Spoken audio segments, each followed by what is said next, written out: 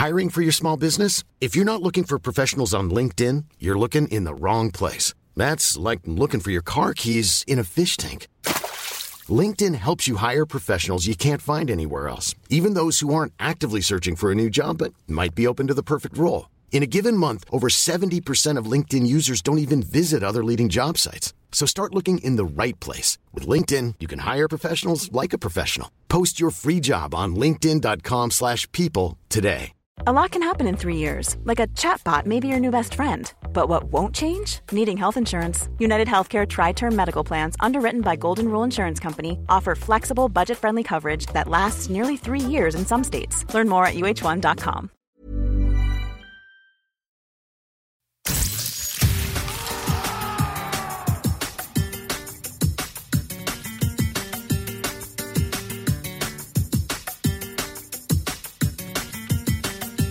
Hello everyone and welcome to this episode of La Liga Lowdown, our Matchday 17 recap episode. I'm your host, Stu McTeer, and we're proud to be rebroadcast on Sirius XMFC 157. This is our first Matchday recap of 2021, and it started with a bang in La Liga. There's so much to talk about. There's the victories for Real Madrid, for Atletico Madrid and for Barcelona. There's the coaching change at Athletic Club. There's Paco Pollitt coming up on why things didn't work out for Kubo at Villarreal. There's a lot, and that's all coming up, but we're going to start off with the first Seville derby of the season. It finished 1-1, with Suso putting Sevilla ahead and Sergio Canales equalising for Real Betis from the spot. That doesn't tell the whole story though, because Betis won another penalty and Nabil Fekir took this one and missed it. And the day before the game, Betis had several positive coronavirus cases.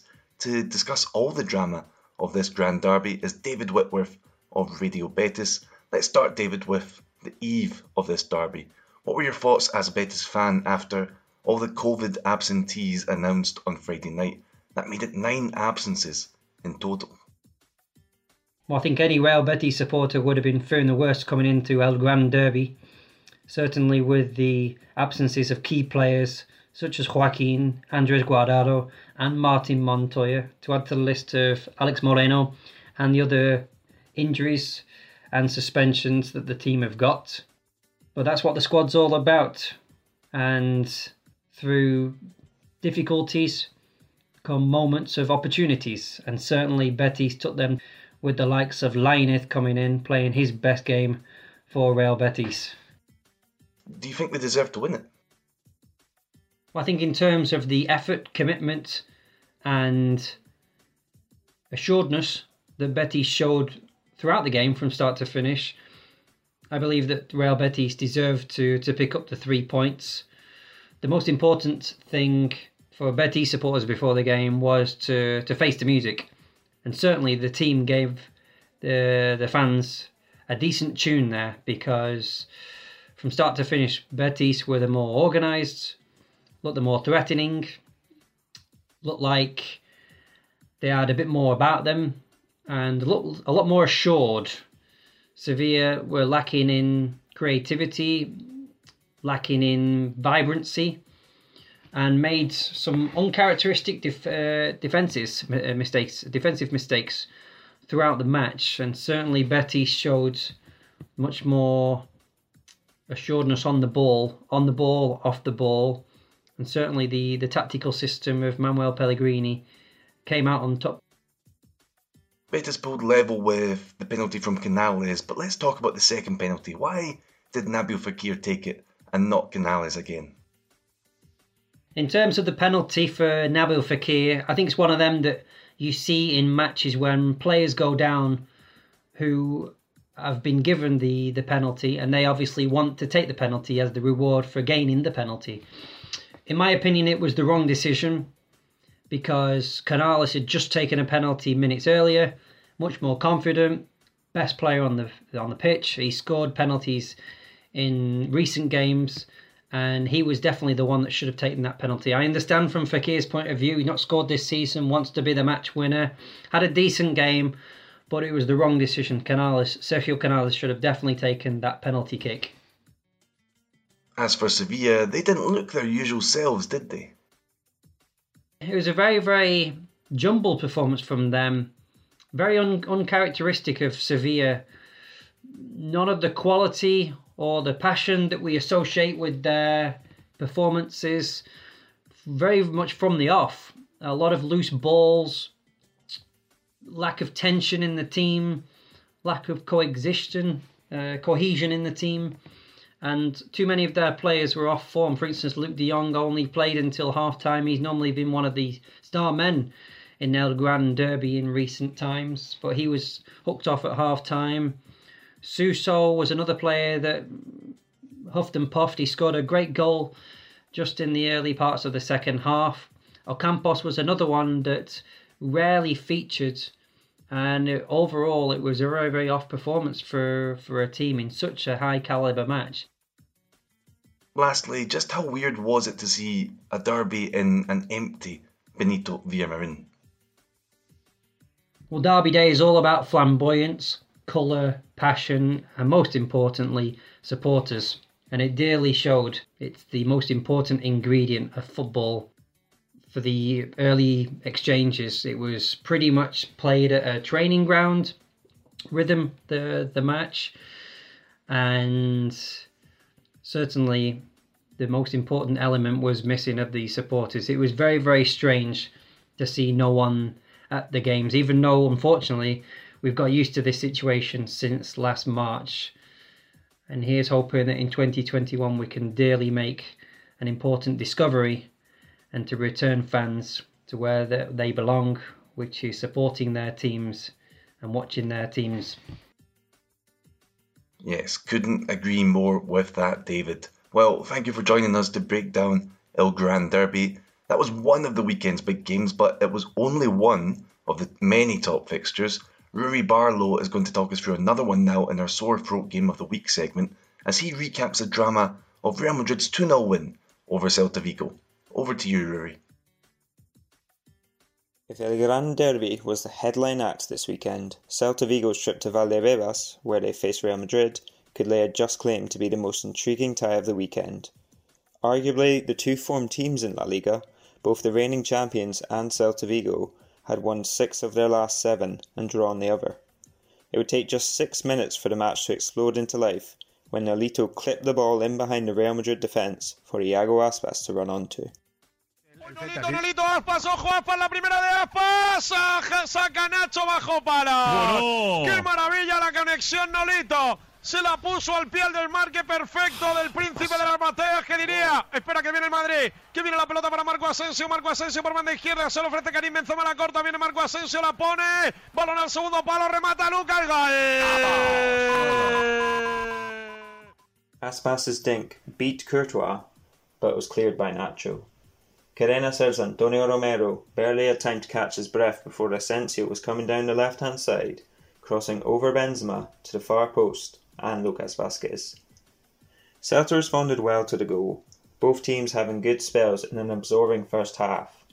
Just 5 minutes into the second, however, Celta's fans were met with the most chilling sight. Lo que no sé es qué le pasa a Aspas, porque está todo el banquillo de pie mirando qué le está pasando. ¿Aspas? Sí. The whole Celta bench on their feet. Aspas was forced off with an injury after a natural challenge.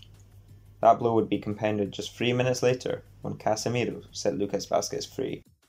Ahora recupera Modri, balón para Casemiro. Vuelve a recuperar Murillo, pero se la lleva Luquita. Luquita la habilita a Asensio. Asensio chuta. Gol. Y gol del Madrid. Manolo Lama copy, pointing out that Vázquez turned provider for Asensio this time, sliding the ball left for Asensio to finish over Ruben Blanco for his first goal of the season. Celta did what they could, but lacked the options off the bench to replace the injured Aspas and Nolito. Only Baeza came close in the closing stages. Garrett won't be overly worried by the performance, even if they did fail to react emotionally to 2 setbacks. Nacho was the one who blocked Baeza's effort. Real Madrid dealt with everything that Celta threw against them in a really classy performance without Sergio Ramos. What looked like a really tough game on paper was expertly planned by Zidane. His faith in Lucas Vázquez and Marco Asensio vindicated. Once again, chapeau Zinedine Zidane. Thanks for that, Rory. So, we've covered a couple of the weekend's big games, but we have so much more coming up in part 2 of this episode. Just after this short break, we'll be discussing the very sudden and quite surprising coaching change that took place at Athletic Club. So stay tuned for that.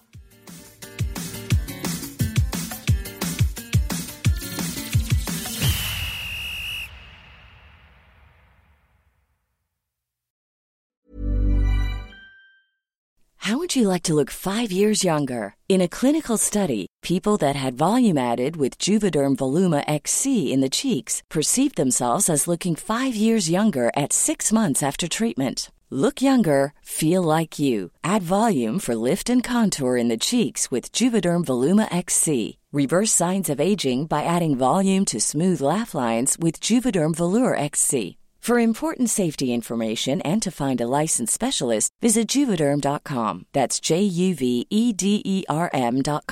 Not for people with severe allergic reactions, allergies to lidocaine, or the proteins used in Juvederm. Common side effects include injection site redness, swelling, pain, tenderness, firmness, lumps, bumps, bruising, discoloration, or itching. There's a risk of unintentional injection into a blood vessel, which can cause vision abnormalities, blindness, stroke, temporary scabs, or scarring. Talk to a licensed specialist to find out if it's right for you. This Mother's Day, celebrate the extraordinary women in your life with a heartfelt gift from Blue Nile. Whether it's for your mom, a mother figure, or yourself as a mom, find that perfect piece to express your love and appreciation. Explore Blue Nile's exquisite pearls and mesmerizing gemstones that she's sure to love. Enjoy fast shipping options like guaranteed free shipping and returns. Make this Mother's Day unforgettable with a piece from Blue Nile. Right now, get up to 50% off at BlueNile.com. That's BlueNile.com. Everyone knows therapy is great for solving problems, but getting therapy has its own problems too, like finding the right therapist, fitting into their schedule, and of course, the cost. Well, BetterHelp can solve those problems. It's totally online and built around your schedule. It's surprisingly affordable too. Connect with a credentialed therapist by phone, video, or online chat, all from the comfort of your home. Visit BetterHelp.com to learn more and save 10% on your first month. That's BetterHelp, H-E-L-P.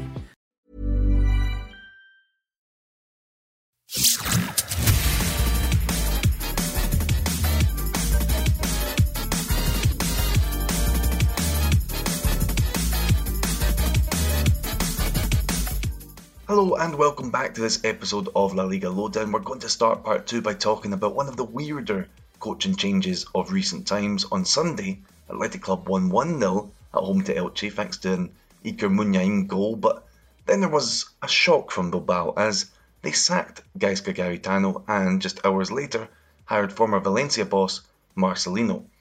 Obviously they had Marcelino lined up since before Sunday's match and there had been talk about firing Garitano for some time, but the timing of this still seemed weird to me. To get the lowdown on what people in Bilbao are thinking, let's bring in Basque journalist Beñat Gutierrez now, and I'll give you the floor first off, Beñat. What were your first thoughts when you heard about Garitano's sacking just a couple of hours after this game that they won? I need to start quoting the legendary anchorman Ron Burgundy, because, boy, that escalated quickly. Just after learning that Garitano was being replaced as athletic coach, I rewatched Gaisca's press conference, trying to find any sign to determine if he knew what was happening. No questions were asked about whether he was concerned about his job, and there was just a little hint when the now former coach said he always wanted Athletic to win, no matter if he was there or not, and he won't be here anymore.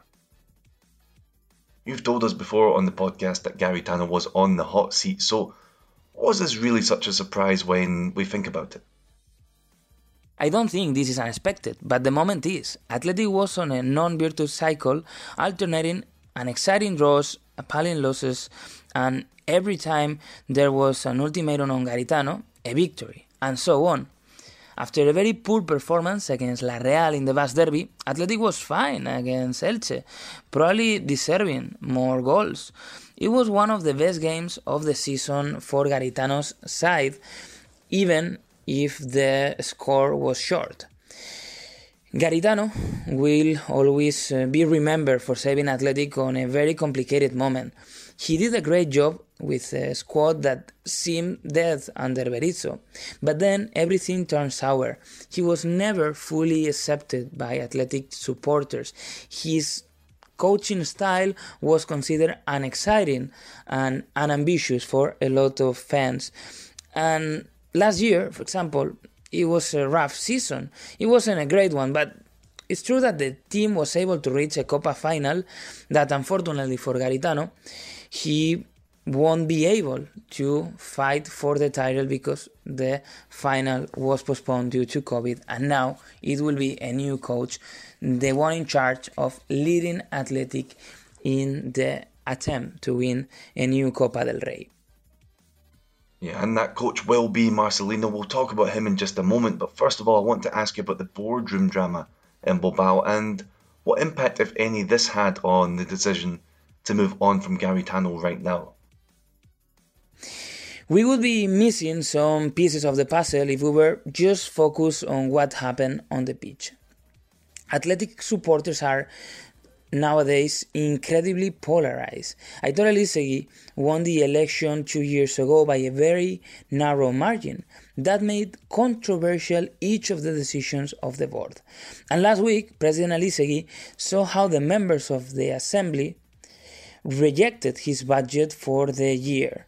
That put so much pressure on the board and probably made Garitano an easy pawn to sacrifice in order to regain the confidence of the supporters and in his attempt to get the budget approved by the extraordinary assembly. Interesting, very House of Cardsy stuff in Bilbao then. So Marcelino is the coach coming in. I know it's very early, but what's the mood on his arrival among Athletic supporters? It's an interesting choice. It's a very competitive coach, but he was never particularly liked in Bilbao. That's the surprising part. Not even that he is accepted by the supporters, but that parts of them have been requesting him for weeks or even months. That perception about Marcelino has changed in the last months. Maybe it's all about his figures against La Real. 16 games without ever being defeated. And obviously that's music to the ears of Athletic supporters that are already thinking about that Copa del Rey. Though it won't be an easy start for him. Athletic will face in the next matches Barcelona, Atletico and then Real Madrid in the Supercopa. A very tough start. Thanks, Benyat. Yeah, a tough start for sure. We'll be covering, of course, those matches on Twitter. You can follow us there at La Liga Lowdown. Moving on, we'll stay briefly in the Basque Country because all of the first 4 games on Sunday took place there. After the win in Bilbao, Alaves hosted Atletico Madrid and there was very late drama in this one. Marcos Llorente opened the scoring against his former club before a Felipe own goal looked to have cost Atleti 2 points. But Luis Suarez came up with a last-minute goal to make it a 2-1 win and to keep Atletico Madrid top of the standings. Then came 2 matches at the same time in the Gipuzkoa part of the Basque Country as Eibar hosted Granada and as Real Sociedad hosted Osasuna. In the first of those games, Eibar earned their first home win of the season with a 2-0 victory over Granada, and of course they won this fixture. They always do. They'd beaten Granada in each of their previous 6 meetings with an overall score of 19 goals to 4. And they won again, with Brian Hill getting both of the goals at the same time as Kike Garcia delivered a strong battling performance. Real Sociedad, meanwhile, fell behind to a Jonathan Cayeri goal against Osasuna, but Ander Barrenechea was able to ensure they got a 1-1 draw and a point.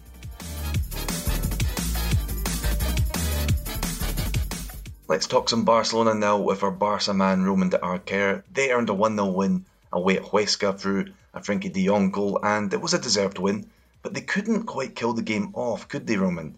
As Marca's headline put it, no hay un día tranquilo. There was never a calm day where Barcelona's involved. It's a bit unfortunate that Barca are generating good opportunities, but they're just not getting the goals, and it's not just happening in this game. We've seen it in previous games where there's good ideas in attack, they're getting creative and they're getting to goal, but their shots are either not going on target or not going directly past the goalkeeper, let's say. And I get the feeling that this is because there's a lack of a number 9, there's a lack of that killer instinct that we did have, for example, with Luis Suarez last season. I'm not saying he should have stayed, but Barca does need a top number 9, I think, in attack to help finish all this work they're doing in offensive positions, of course. And I mean, credit to Barcelona, because Huesca isn't easy at home. We saw against Atletico Madrid where, they were really closed down in defense, and Atletico in the end just managed a 0-0 draw at El Alcoraz. And I think that Barcelona in this sense were capable of breaking down the defense, finding the spaces, finding those passing lanes and generating good opportunities. And that's something that Barca were struggling a lot with last season with Quique Setién and Valverde when it came to playing tightly knit defenses. Barca just couldn't access the area, couldn't find the way of creating good opportunities, and that's something that is happening with Koeman. So that's a step forward. But as I said before, we need that instinct to end those opportunities and to get those goals, to close games early on and not have to struggle or suffer right till the end. It was an unusual goal scorer because it was De Jong who got the winner, the only goal of the game. Apart from that goal though, he's overall been improved in recent weeks. What have you thought about his start to the season overall? It took him a while because at the start of the season I don't think he was having very impactful performances, but now finally in the last month or the last few weeks he's began to show his better version. And we saw it in that first game when Koeman played that back line of 3. I think De Jong had a lot more freedom and he felt so much more comfortable, relieved from so many defensive duties. And in this game I think he also found that comfort despite playing with a back line of 4.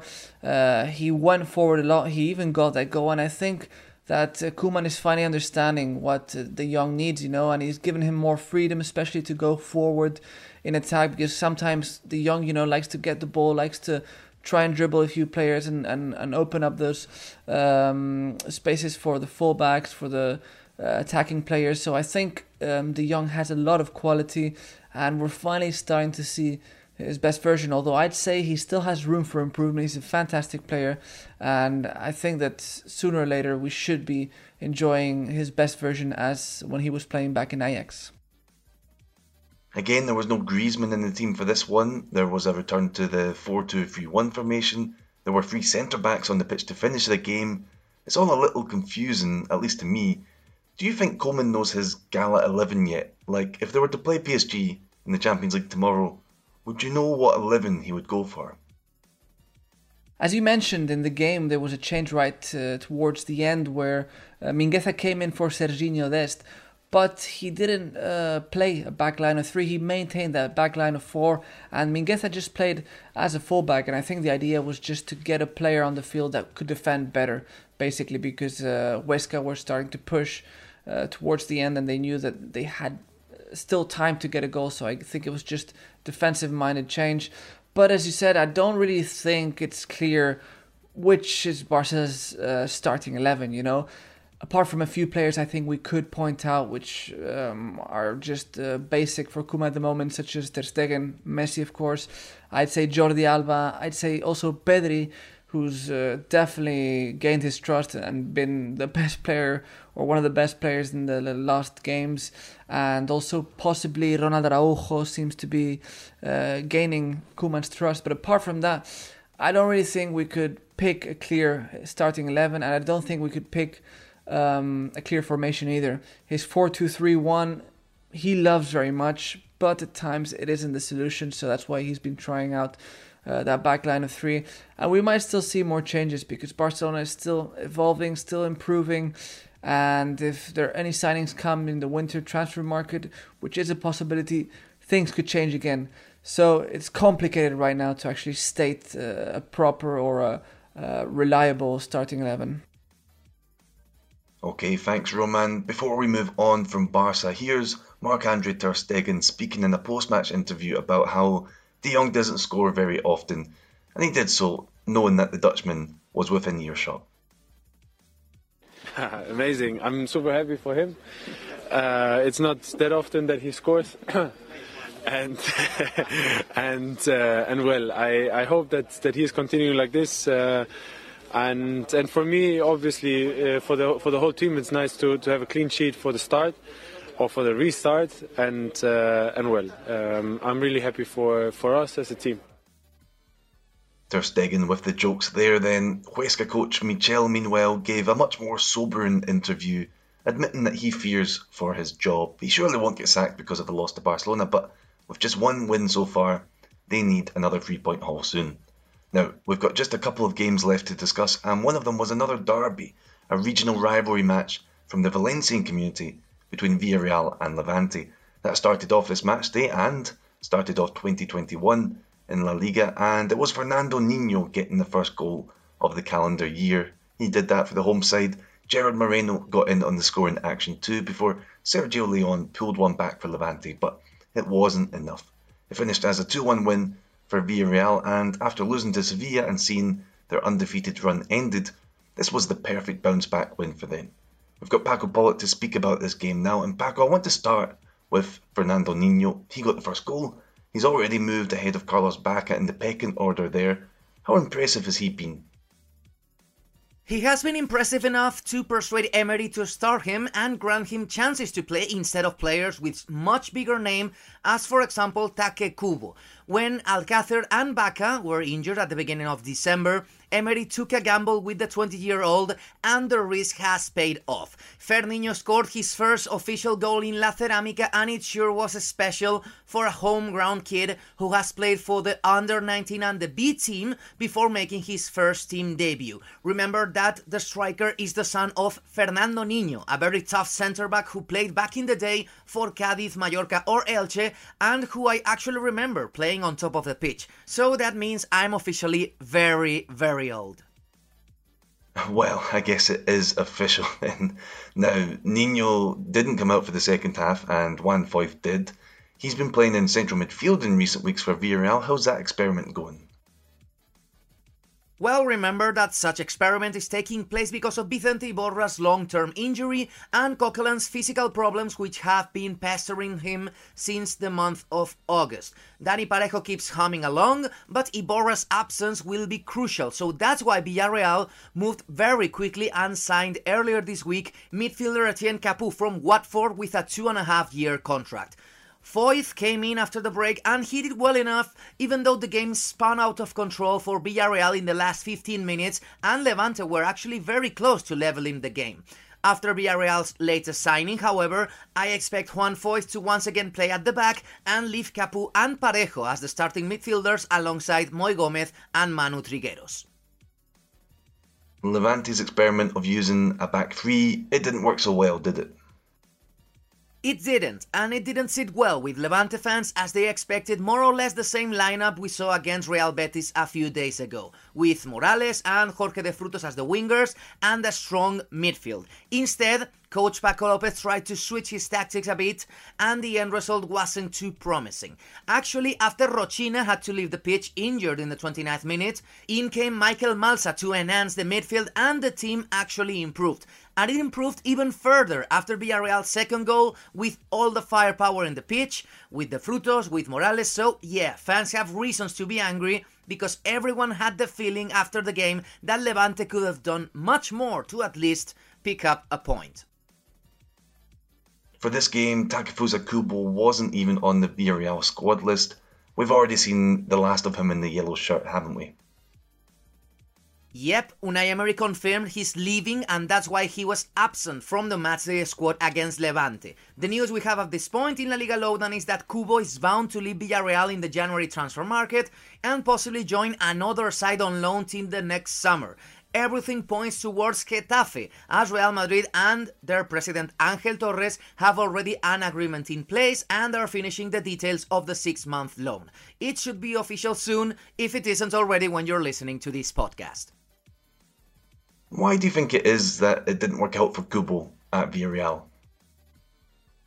You see, there wasn't much of a good vibe between Emery and Kubo from the get-go. The player believes he didn't have enough chances to shine, and On the other hand, the coach thinks other youngsters such as Chukwueze or even Fernandinho, who we just talked about, deserved more opportunities than him. Takekubo's final stats for Villarreal aren't really that great. Less than 300 minutes played in La Liga spread out between 13 games, no goals, no assists. His numbers in the Europa League were a bit better, starting 5 games, scoring once and delivering 3 assists. We'll see if the Japanese forward fares better under Jose Bordalás in the Coliseum Alfonso Pérez. Okay, thanks Paco. The final game we've got to talk about is one involving Kubo's likely new team, Getafe. They lost 1-0 to Real Valladolid with their record signing, Sean Weissman, getting the goal. It's just been really poor from Getafe of late, and they've got just one La Liga win in their past 11. They're really struggling, and yeah, they could certainly use a difference maker like Kubo. Let's see if that does happen and how that goes. For now, that's all from our Matchday 17 recap. We've got Valencia versus Cadiz on Monday night still to come, but for now, my thanks for dissecting the weekend's action go to David Whitworth, Rory Barlow, Beñat Gutierrez, Roman de Arquer and Paco Pullet. I've been your host, Stu McTeer, and we'll be back at the same time next week. Have a good week in the meantime, and thanks for listening.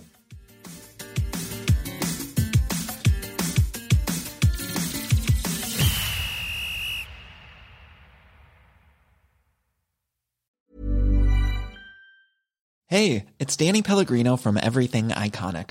Ready to upgrade your style game without blowing your budget? Check out Quince. They've got all the good stuff, shirts and polos, activewear, and fine leather goods, all at 50 to 80% less than other high-end brands. And the best part? They're all about safe, ethical, and responsible manufacturing. Get that luxury vibe without the luxury price tag.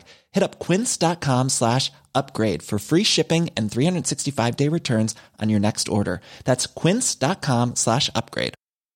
Mom deserves the best, and there's no better place to shop for Mother's Day than Whole Foods Market. They're your destination for unbeatable savings, from premium gifts to show-stopping flowers and irresistible desserts. Start by saving 33% with Prime on all body care and candles. Then get a 15-stem bunch of tulips for just $9.99 each with Prime. Round out Mom's menu with festive rosé, irresistible berry chantilly cake, and more special treats. Come celebrate Mother's Day at Whole Foods Market.